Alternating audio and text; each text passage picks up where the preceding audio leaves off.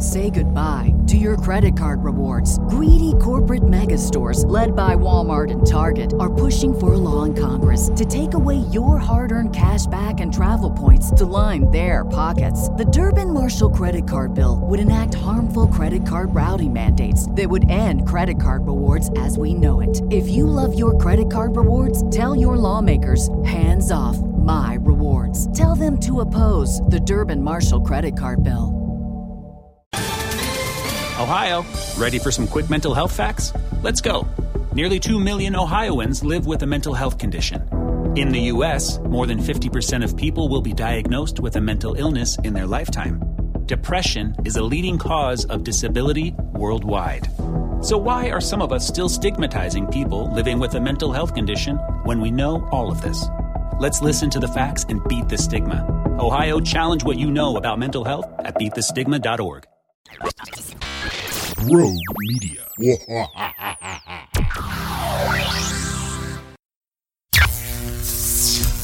Accelerating your fandom, this is Flash TV Talk.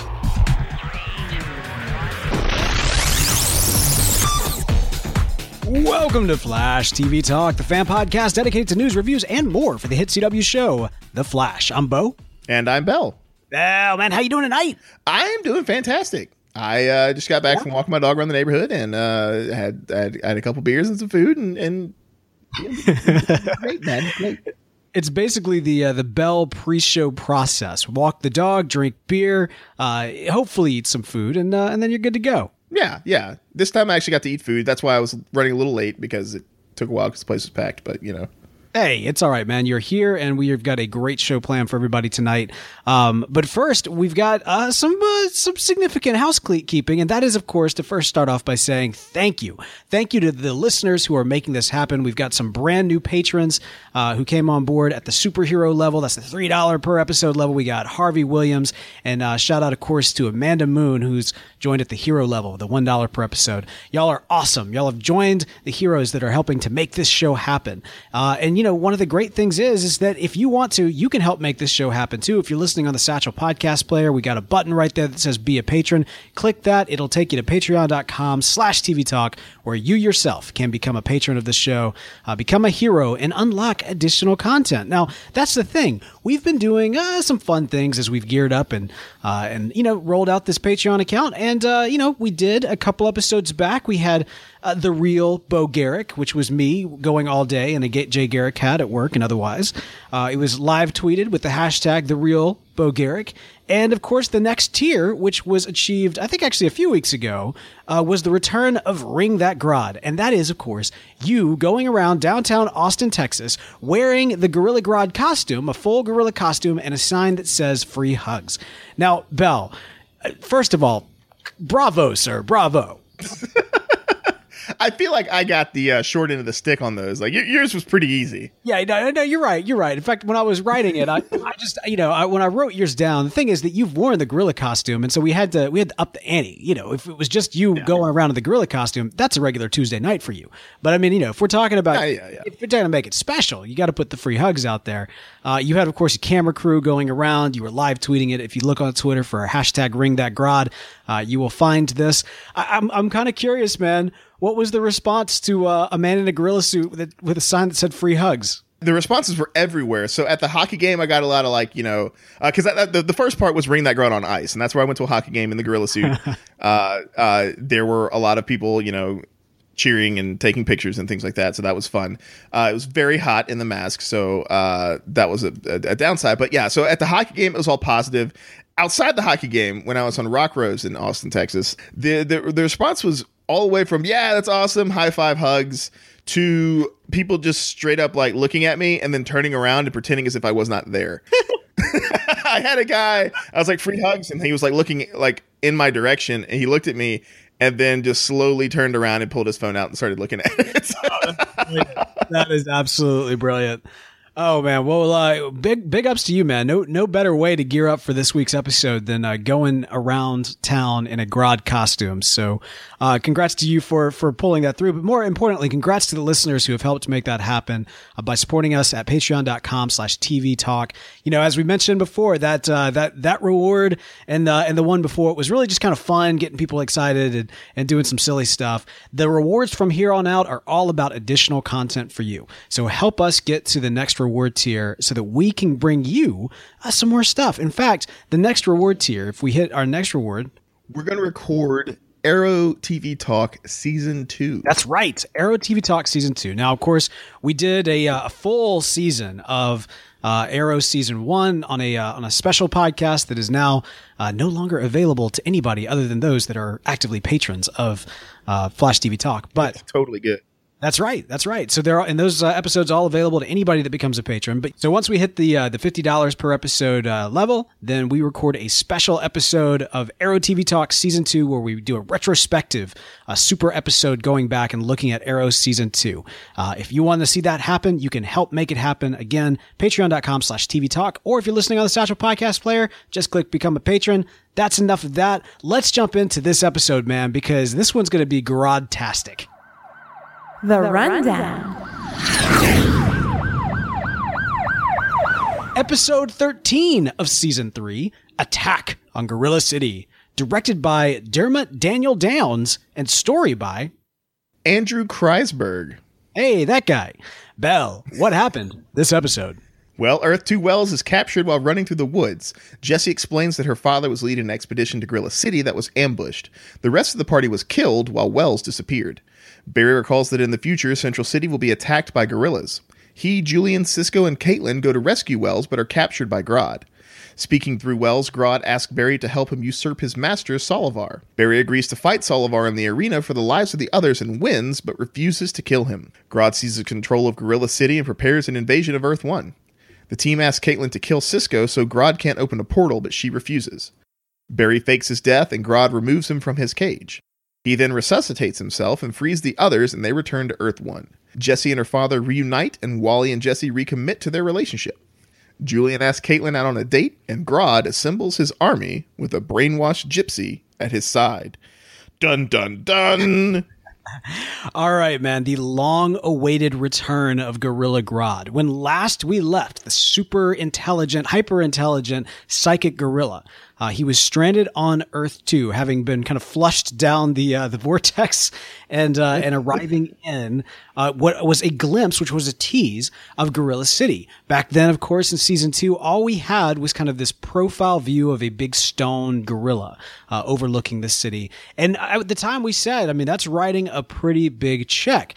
And there was even a question at the time as, are they ever going to cash it? Couldn't they even ever deliver on that kind of promise? An entire city of hyper-intelligent gorillas, in fact, DC Gorilla City.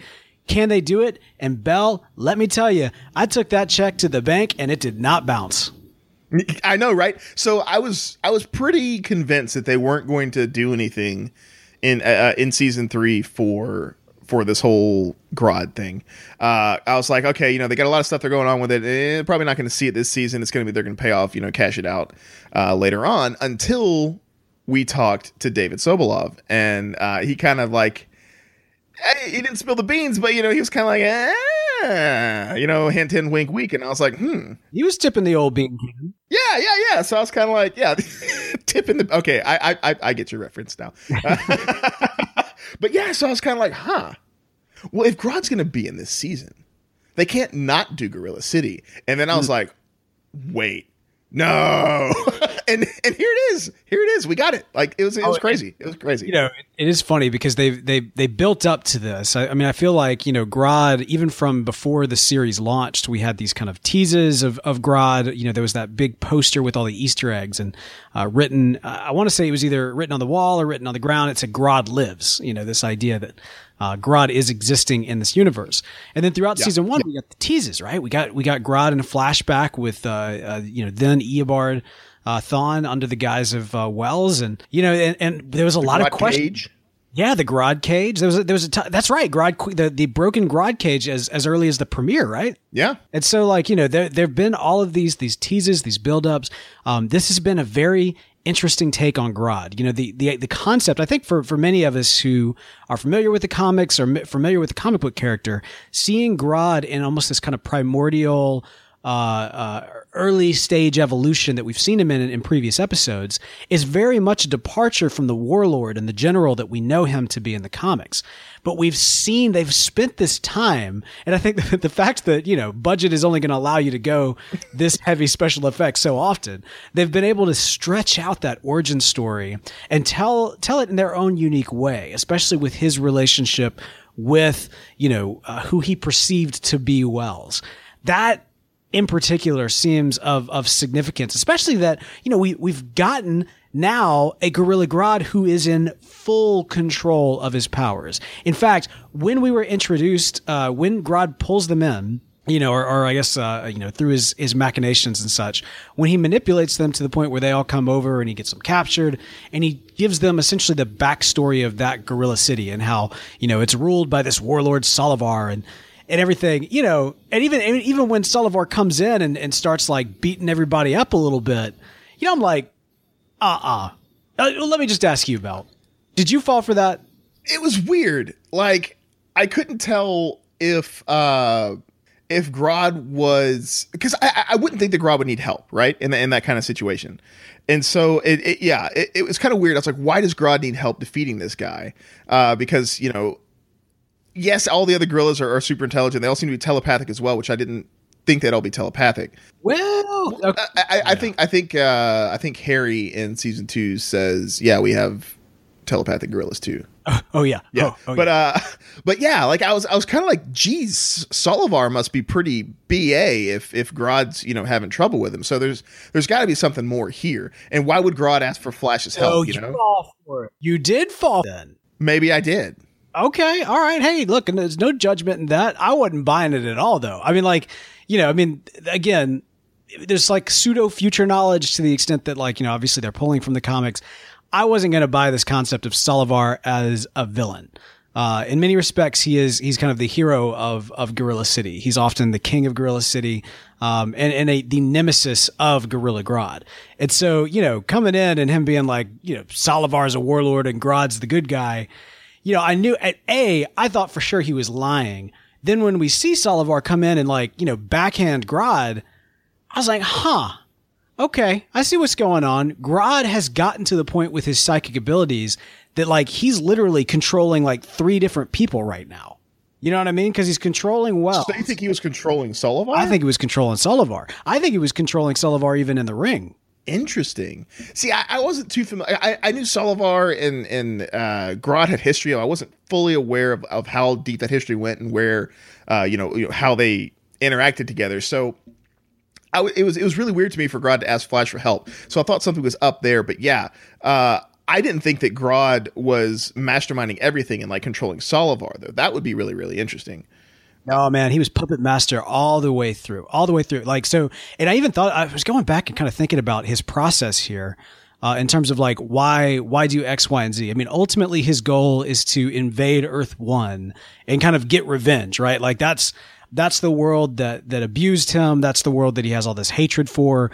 You know, the fact that's his home world, and he wants to return as a conqueror. And that, by the way, that is textbook Grodd, you know? Yeah. And so that is perfect. And so the idea that he washes up on the shore, so to speak, of Earth 2's Gorilla City, you know, he gets plugged into its politics. He sees that Solovar is the one in control here, but he doesn't want to just be a puppet, a shadow leader. He wants to be the real leader. And so what has to happen is he has to now manipulate Solovar to the point where the people will now willingly accept Grodd stepping up in his place, thus bringing in the Flash to be the one to fight him as opposed to him trying to take him on, you know, head to head. Because they wouldn't support that if he was like... Exactly. Yeah.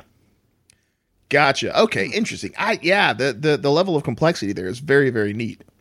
That's Grodd for you, though, right? You know, right. Wells brings Flash. Flash can't get here without Cisco. You get Flash and Cisco. That's 2 birds with 1 stone because he needs Flash to kill Solovar and he needs Cisco to open up a portal so that he can go back. You know, even though, you know, there's a kind of a question as to did he always have Gypsy or how what was the manipulation that it took to get Gypsy there. But to some extent, that does not necessarily matter.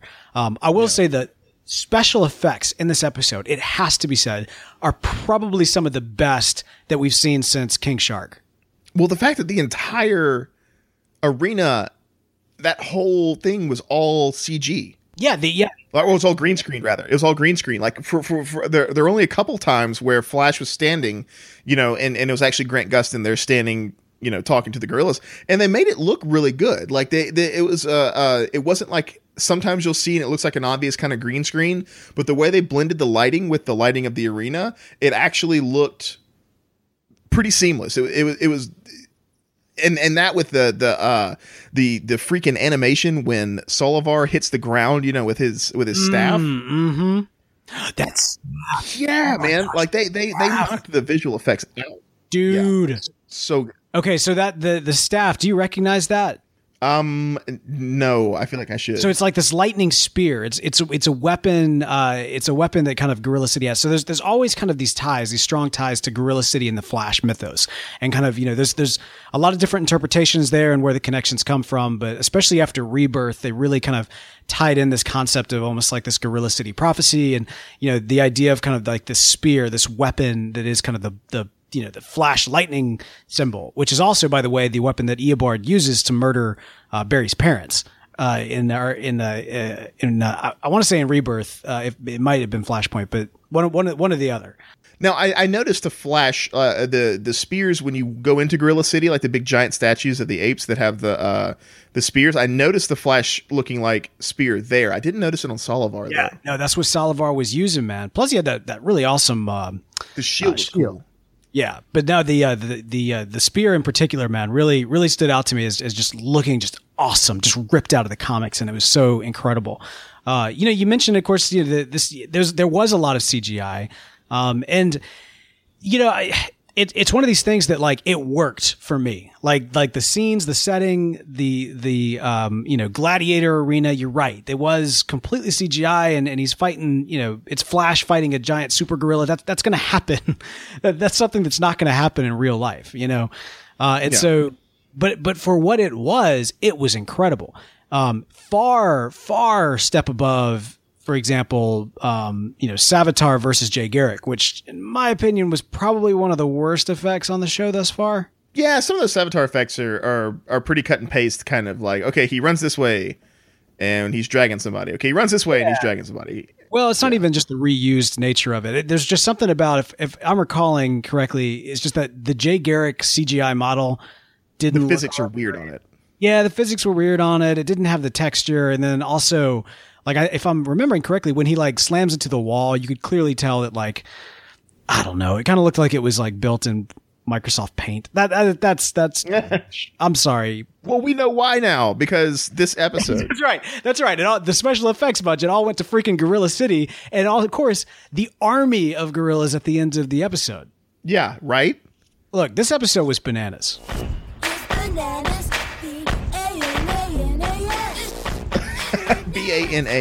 That's what I'm saying, man. That's what I'm saying. Now, here's one question that I have, though. Yeah. And again, the mythos of Gorilla City, I'm not too well versed on, despite my infatuation with Grodd.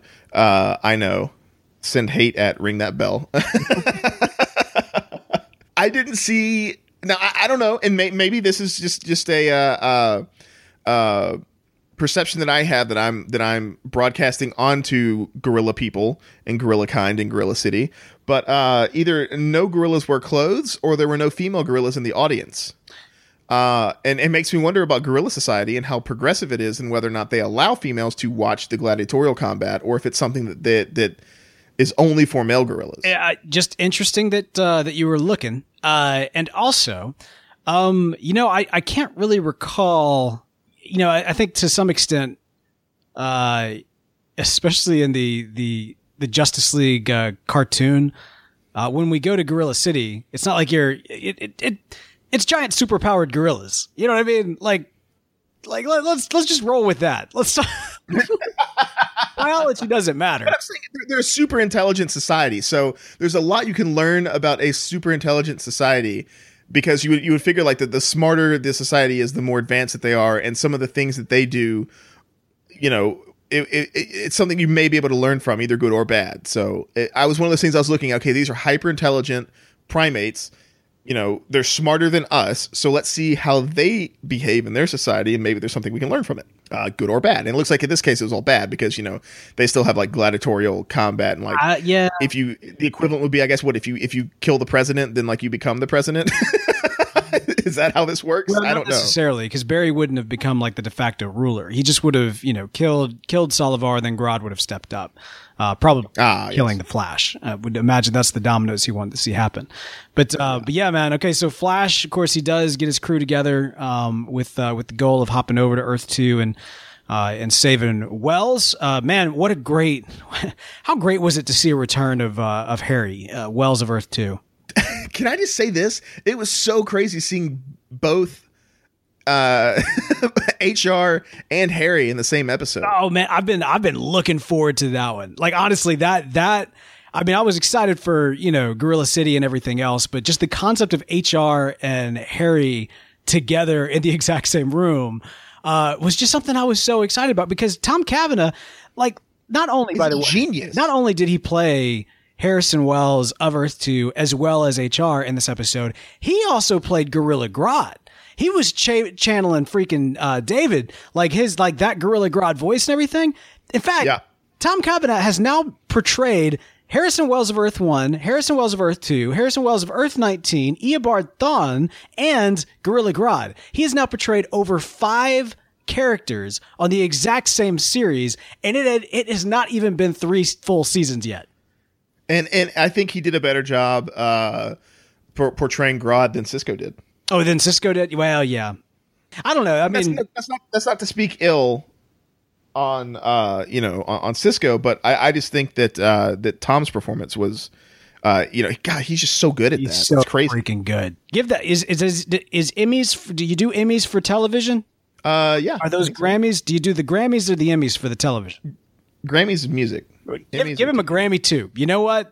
Let's see what he does in the musical episode. But all the awards for Tom Cavanagh. He's fantastic. That man is a treasure.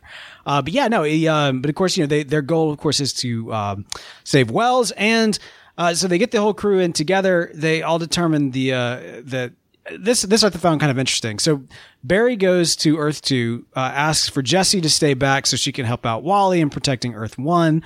Wally and Jessie, their corny relationship. I thought there was kind of a theme going on with them, which was, what's the cheesiest line that I could say right now? And that's what I'm going to say. I have said this on Legends TV Talk repeatedly. This is a CW show. You got to ship something. I mean, no, I'm not. Look, it's not that I'm not anti-shipping. It's just the way their courtship is a little has been a little cheesy, and also, I mean, a little forced. I mean, they yes, they had kind of like this nice, like, all this time to kind of like be put off by their dads, and so they kind of bonded before. But I feel like a lot has happened since then. So to kind of jump from that to I love you, is a little rushed, right? Maybe they're moving a little quick. Just what I did there. I did. But yeah, no, I do find their relationship a tad forced. The other thing too is, I've stated on this show, I would love for Jessie to stay on Earth 1 and be a regular on Team Flash. But at the same time, something struck me this episode, and that is that if Jessie does stay on Earth 1, then Earth 2 has no Flash. Like, Earth 2 has no speedster. Well, maybe they don't need one? Zooms come from Earth 2, plus a ton of breachers came from Earth 2. The fact that they didn't address that, now that you're bringing that up, is kind of weird. It seems like that's something that you might want to talk about, because it's not just I love my dad and I got to tell him that I want to move to Earth 1. It's like I love my dad and I love Wally so much that I'm willing to just throw Earth 2 into the hands of raving lunatics. See, that's what I'm saying. And the other thing is, why is she coming? Like, don't get me wrong, I get it from a storytelling level. I want her on the team, but the question is, like, why would she be the one to come over here? Why wouldn't Wally go over there? That would seem to make a lot more sense. Because Wally has more people that are closer to him. He got his dad, his sister. That's 2. Whereas Jesse only just has one got them family like a year ago. But I will give you that. I mean, right now, I mean that's true. But right now, his focus is about saving Iris, right? So, but I mean, like Yeah, but look at it this way though. If Jesse comes over to Earth 1, at least for now, she can also learn from Barry, just like Wally is. Yeah, but I look, Jesse. Remember, on Earth 2, Jesse's a genius, and by our standards, she's a super genius. Like, there's not a whole lot that Barry can really teach her. He gave her About the Speed Force. I don't know. Okay, about this. Well, but think about who. I'm not talking like science. I'm talking about Speed Force. Yeah, but she's got Harrison Wells, and I, in all fairness, I know that Harrison Wells is not necessarily Earth 2. Harrison Wells is not necessarily like, a Speed Force genius that Eobard was or anything like that. But I mean, like, in terms of that kind of stuff, he's good. She's got her Wells. You know what I'm saying? She doesn't need Barry. Yeah. I mean, if anybody should move over, it should be Harry. Oh man. So Harry, I would love for him to move over. I was actually, I was a little worried that we'd spend the entire episode with him being kind of controlled by Grodd.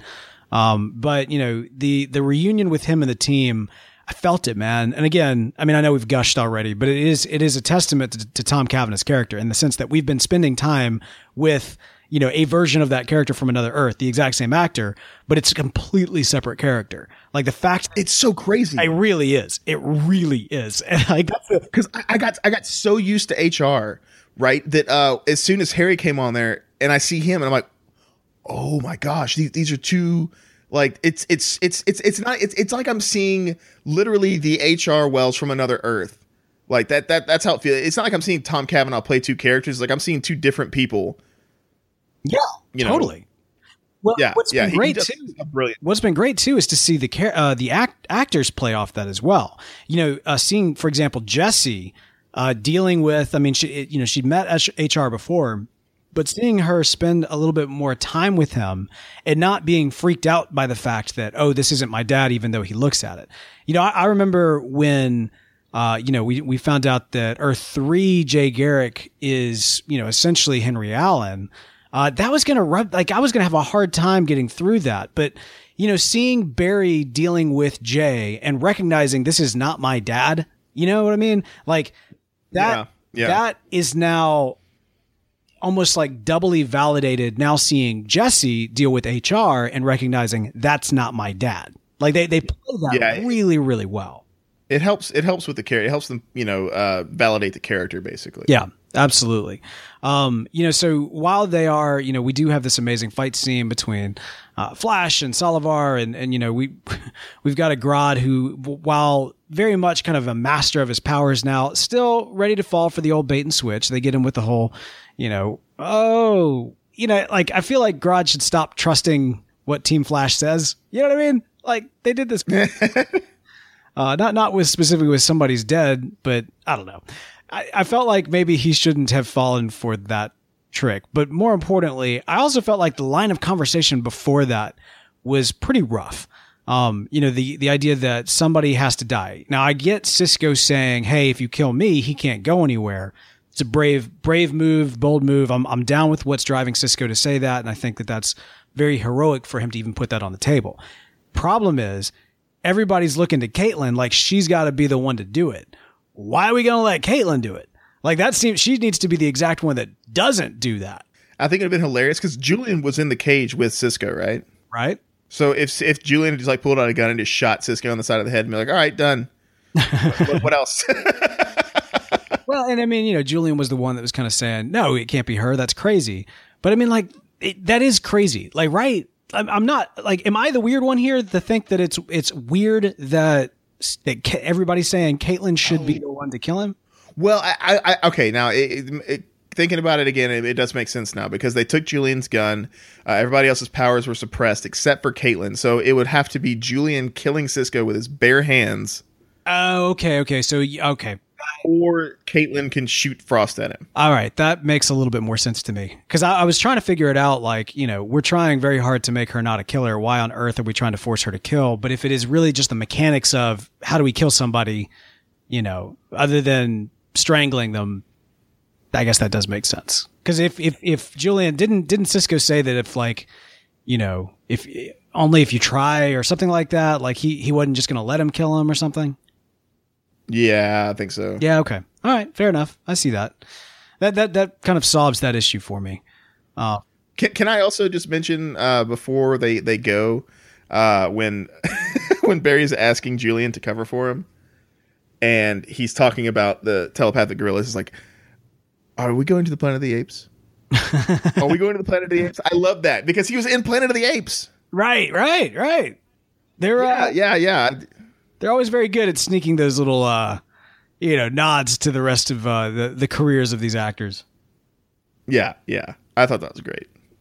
Thing is, man, with this episode, much of our team was, our teams was separated, right? We had, the quote unquote A team on Earth 2, and we had the quote unquote B team on Earth 1. And so it felt like a very different episode from that standpoint. It did feel also like a special episode from that standpoint, reminiscent of when they went to Earth 2 in the last season, going around taking selfies. Of course, that was a much more fun visit than this one. However, I do like this idea of like when we go to Earth 2, it means something. You know what I mean? Like it's a special thing.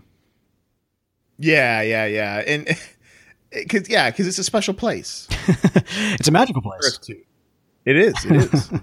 But we got a lot of fun things going on. Of course, Gypsy is in the hands of Grodd at this point. He's got his armies ready, and it is a massive army that is ready to invade Earth 1. So I'm looking forward to next week from that standpoint. Well, speaking of Gypsy, though, like, and here's, because you were saying earlier, well, why did Grodd take him out? Like, they shouldn't be listening to anybody from Team Flash, blah, blah, blah.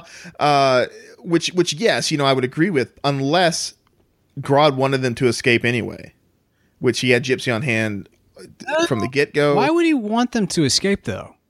To lure them into a false sense of security so that they're not waiting for Grodd to pop through. I guess there is a question of why doesn't he just, like, straight up just kill him? Like, he clearly wants them alive for some reason. Otherwise, he wants to see him suffer. Yeah. He wants revenge. That's true. So, killing them is not going to be revenge, but having them watch, Central City be destroyed, that would be... There's still a question about Julian, though. Because Julian, like, I get revenge on Flash. I get revenge on Caitlin and Cisco. I get, revenge on anybody that looks like Eobard or who he considered his father to be. Like, I get that. But why Julian? Why, when it's all said and done, do we keep this Indiana Jones looking guy? Like, why do we keep him? Just wrong place, wrong time, man. Guilty by association. Yeah, I guess so. And so just not kill him because why would you? Yeah. Okay. Don't even waste the effort. All right. Fair enough. Julian is, he's an interesting character at this point. Like he really wanted to come along on the team. Obviously he's got the hots for Caitlin. Oh, and so that's fun. I actually, of all the relationships we've seen Caitlin have thus far, this one is actually the one that I'm kind of shipping a little bit. Yeah. Because Ronnie, I was never a Ronnie fan. I just wasn't. I'm not a big Firestorm guy. And I don't know, for whatever reason, honestly, I like Jax better. Yeah, well, Jax, of course. But I mean, in terms of like relationships with Caitlin, I wasn't really into him. Obviously, Jay/Zoom/Hunter, like that guy. That was the worst. That was rough. That felt forced. It seemed forced. It was forced. At the same time. At the same time. I mean, yeah, that is to some extent the storyline was kind of forced, but I don't know. I mean, Caitlin on the rebound. He's the odd man out. That's fine. Whatever. This is the first time that I actually do see like some actual chemistry between Caitlin and a romantic interest. And, I think they do make a cute couple. They've got also the supervillain connection as well, which is kind of interesting to me because, of course, we've known Julian to be a supervillain, or at least we knew that for a short amount of time. We knew Dr. Alchemy to be a supervillain, and to find that out. Now we have Julian who's going around putting on Indiana Jones costumes and jumping Earths and asking out, Caitlin for steak. This has come from kind of this interesting, twisted background into a weird sense of, I don't really know where he is right now. And so I got to ask you, man, in this week's Speedster Speculation. what is the fate of Julian? When it's all said and done, like, you know, is he going to be just an ongoing series regular? Will he return to his Dr. Alchemy ways? Or will he potentially be killed, dead? I wanted just to, right off the bat, like most of me is like, he dead. Mm-hmm. I just think he did. But because I mean I don't know. Like I don't know if there is because I think Caitlyn's gonna go Killer Frost, and so she's not gonna be on the team.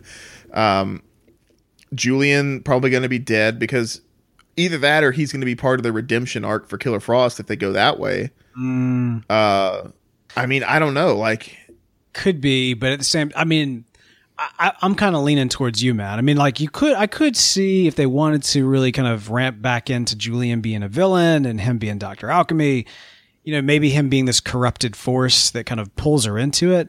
I don't see that necessarily happening, though. I mean, to some extent, it does seem like the Dr. Alchemy storyline is kind of put on hold for a while. I'm wondering. Go ahead.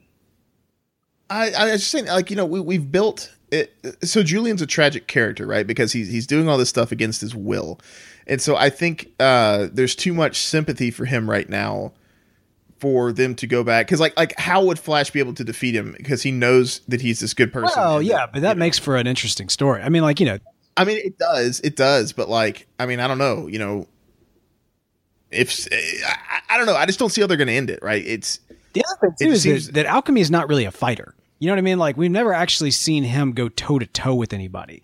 He was really just a lackey. Yeah, just shooting blasts and stuff like that. Yeah, when it's all said and done, you know, Savitar is the real big bad here, and there could be another Dr. Alchemy. I mean, there are other Dr. Alchemies. That character can go on without Julian having to be the one under the mask. But I am starting to see, kind of in that same vein, that perhaps Julian is. I'm not saying he's the one that's going to die, but I think he may die. He may be the final nail in the Caitlyn coffin that is Killer Frost. You know, it's kind of like 3 strikes and you're out. You know, she's had this constantly just tragedy over tragedy over tragedy in these relationships, and it has crushed her. I mean, like, you know, and I think seeing Julian as somebody who really fought, like, you know, I mean, he's fighting with her side by side to kind of hold back Killer Frost and to walk her through this. And so if he is not only someone who, you know, she connects with romantically, but also someone who is almost kind of counseling her through this don't be the supervillain thing, him dying, I think, means she goes full on Killer Frost and may not come back. She kills him. No, I don't think she'll kill him. I don't think that. But I think that would be the way that, because you know, she keeps pushing everybody away, like, you know, being scared of me or whatever, and he's like, no, I'm not going to do that. Even while she's in the midst of turning, he tries to calm her down one last time, but it's not enough, and she kills him, and so he dies, and that would be a fate worse than death for Caitlyn, is because she killed the person that she likes or whatever, and now she's irredeemable. Okay, all right. I see the logic. I definitely see the yeah. I mean, I could see that potentially happening. The main thing, though, is if she kills Julian and that takes her down the dark path, I feel like that too easily sets up a redemption. And I don't know that I want to see Caitlyn redeemed, at least not very quickly. I mean, I would actually love to see Caitlyn as like a season-long villain. A rogue, even. Not really a full rogue, because almost like a rogue. You know what I mean? Like, there is something kind of oxymoronic about the rogues being a group of people that work together. You know what I mean? But like, so I would like to see her as kind of a force of nature, almost literally. And perhaps maybe she goes away, or maybe it's one of these things where she goes Killer Frost. Barry decides he can't stop her because, you know, he cares about her. He loves her too much. You know, she's a sister to him. He ends up letting her go. She disappears for half a season. And then, like, you know, the mid-season finale of season 4 is, you know, the reveal that she's coming back and she's, you know, more powerful than ever. And now she actually has an evil plan. Because it is a little rough if all of a sudden Caitlyn went Killer Frost. It's not like, oh, I'm now Killer Frost and now I have this evil maniacal plan. I feel like she needs to kind of find herself as a supervillain You know, like, is she going to rob banks? Does she want to conquer the world? You know, does she just want to literally just be this like assassin? Does she want to just be this psychopathic killer? Whatever path, like whatever her villainous career is going to look like, she's going to need some time to find herself. And so I think at the end of this season, if Julian dies and it kind of sends her into this frizzy or this frenzy rather, and, you know, Flash is kind of forced to let her go in a similar way. Well, not similar, but almost kind of mirroring the fact that he just kind of let Snart be out there. I don't know, man. Think of that. Think of Killer Frost. Caitlin becomes Killer Frost. She's this emotional wreck and consumed by like this dark energy inside of her and these cold powers.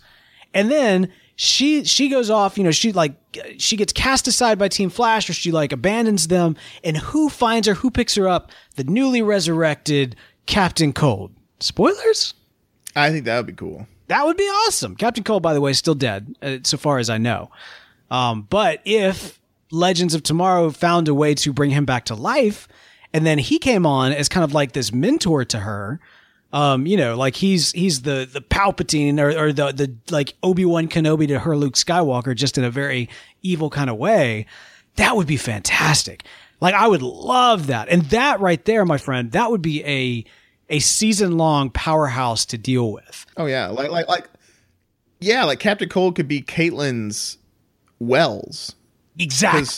Yeah, because he's fought Flash. He knows how to defeat Flash. And so she could learn from him the best ways to combat who would be her most challenging foe. Well, and there's the other factor, too, which is that Snart has walked the line of being both hero and villain, as Caitlin now finds herself in kind of a similar situation, which is, you know, less about walking the line, but she was a hero. Now she's a villain. And so, you know, if we do get a resurrected Snart, depending on how that ends up taking place, he may be in a space where he was the hero and now he finds himself back to being the villain. And so like, there's a lot of interesting ways that you could tell that story. I do think those two characters in many respects are kind of made for each other in the sense of for what the series is. And I'm telling you, look, CW execs, we don't have any in the chat right now, but somebody call somebody up, make that happen, because that would be Yes. This is David Sobolov, the voice of Gorilla Grodd on The Flash, and you're listening to Flash TV Talk.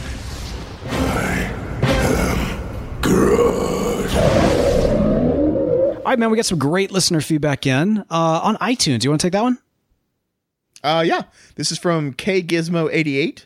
And they write, the greatest Flash podcast on iTunes. I look forward to listening every week. The hosts are funny and have a lot of insight on all things Flash in DC, and it's become one of my top favorite podcasts. Excellent. Well, we thank you. Thank you very much. It's good feedback. Absolutely. That's awesome. High praise.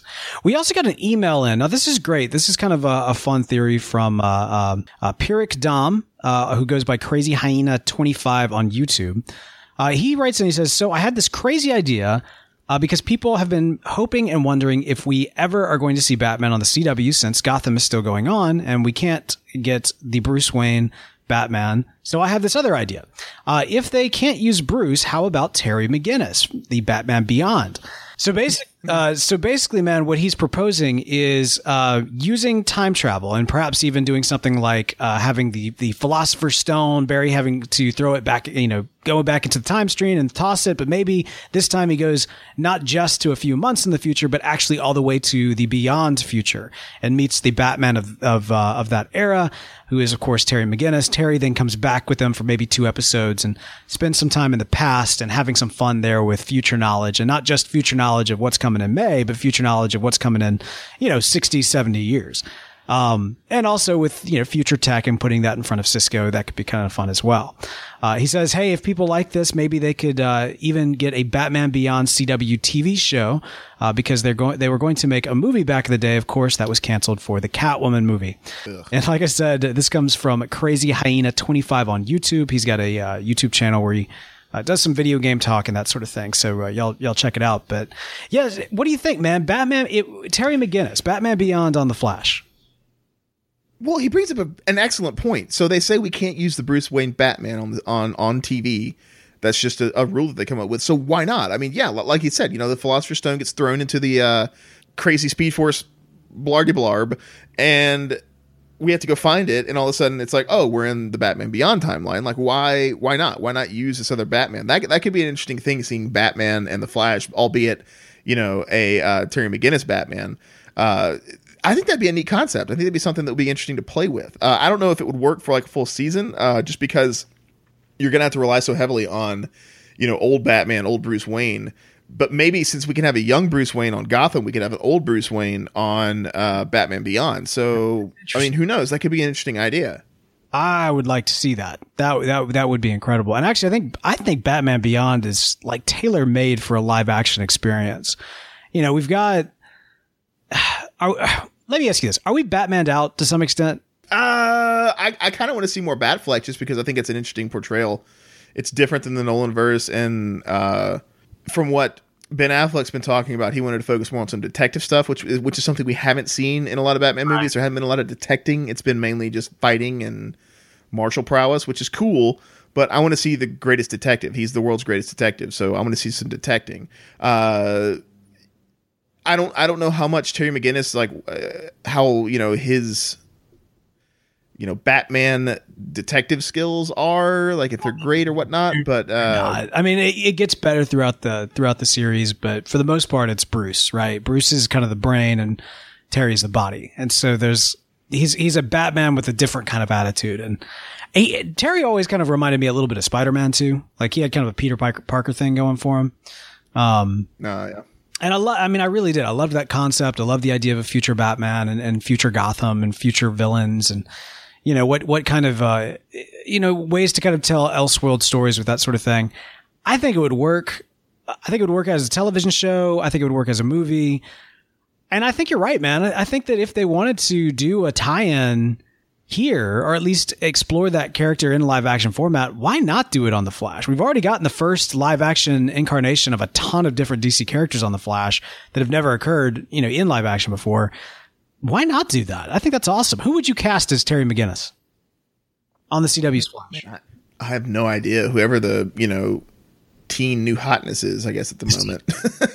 Or actually what you do is you just go through and you look up all the people who've been on previous CW shows who aren't currently in contracts to do other stuff, and you just hire one of them. Because that seems like with CW, they go through and, they work with the same people over and over again. That's true. So that's true. Or I would contact Rappaport Casting on Twitter.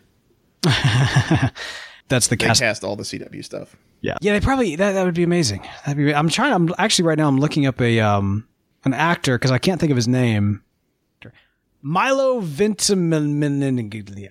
Oh, Milo Ventimiglia. Peter Petrelli. Yeah. The funny thing is, if I had just searched Peter Petrelli, I would have found it really quickly. But if I was you trying just to remember Peter Petrelli, I could have told you who it was. But that's the thing. Like, I was thinking, like, what did I last see him in? I was like, Gilmore Girls. I'm not searching Gilmore Girls. I was like, all right, so what's the last thing that I saw him in? I was like, oh yeah, he was like Rocky. The Gollum. No, he was the Gollum on Gotham. Like, he played a villain on Gotham. Oh, did he? Okay. Yeah, and so I was trying to, and I say that, like, now I'm looking through the Ogre. That's what it was. Ogre. Ogre. Yeah, I remember that. Yeah, he was like that crazy. Yeah, and he turned Barbara Gordon into like a crazy psychopath killer person. Yeah. That's the one. For whatever reason, I thought it was called the Golem, but no, he's the Ogre. That's what they called the dude. And anyway, but yes, that is who I would cast as Terry McGinnis. yeah, that'd work. He's a little old, I guess, but I don't know. I think that could be kind of fun. He'd make it good, Terry McGinnis. But let us know what you think. Do you want to see Batman Beyond on The Flash? Tweet us. Let us know who you would cast as Batman Beyond on The Flash. That could be fun to see what you guys come up with. All right, good stuff. Well, hey, if you've got some listener feedback you want to send our way, please do so. You've got several ways to do it. In fact, you can even follow us on Twitter at Flash TV Talk. But if 140 characters isn't enough to express your love for our show, feel free to email us at flash@podastery.com. That's PODASTERY.com. And for the latest news and daily discussions on all things Flash, be sure to like our Facebook page at facebook.com/Flash TV Talk. And as always, special thanks to Charlie Bach, who provides our outro music. You can check out the rest of his stuff at soundcloud.com/Charlie Bach. And don't forget to review us on iTunes. because that's a really cool thing to do.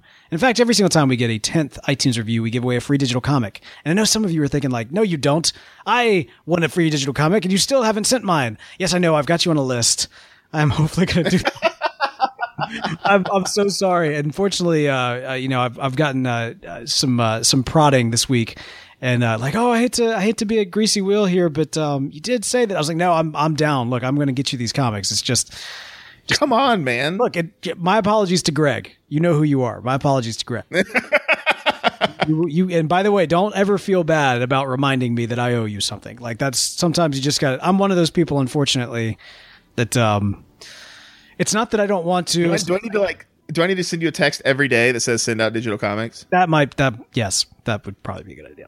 All right, I'm going to start with one right now. All right, make it so, and Greg thanks you. But yeah, no, y'all head over to iTunes, write us a review. It's an awesome way to send some feedback, and it doesn't cost you a dime to do it. But hey, if you would like to spend a few dimes to help out this show, become a patron at patreon.com/TV Talk. Or if you're listening on the Satchel Podcast Player, just click Be a Patron. It'll take you right there for all of our wonderful reward tiers. Unlock some great stuff, including the full archive of this show and more. Like, Shenanigans. That's right, Shenanigans, an exclusive little mini podcast, whatever you want to call it, for our superhero patrons. So if that is something you are interested in, become a superhero and help out the show for more shenanigans. But I think that's enough shenanigans for now. And so be sure to tune in next week, where we'll be talking about all things Gorilla Grodd invading Earth 2, and hopefully all technical difficulties will work out better and things will flow perfectly. But until then, we'll be back in a flash.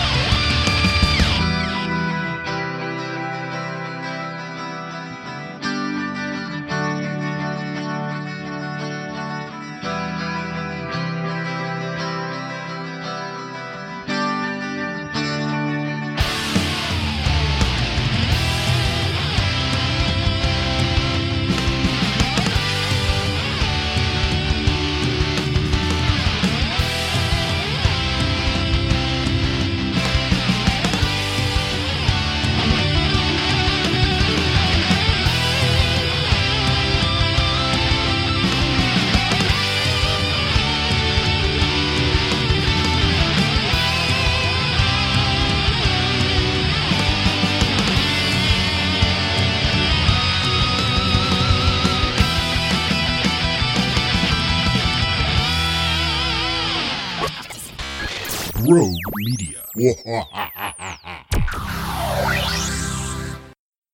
Say goodbye to your credit card rewards. Greedy corporate mega stores, led by Walmart and Target, are pushing for a law in Congress to take away your hard-earned cash back and travel points to line their pockets. The Durbin-Marshall credit card bill would enact harmful credit card routing mandates that would end credit card rewards as we know it. If you love your credit card rewards, tell your lawmakers, hands off my rewards. Tell them to oppose the Durbin-Marshall credit card bill.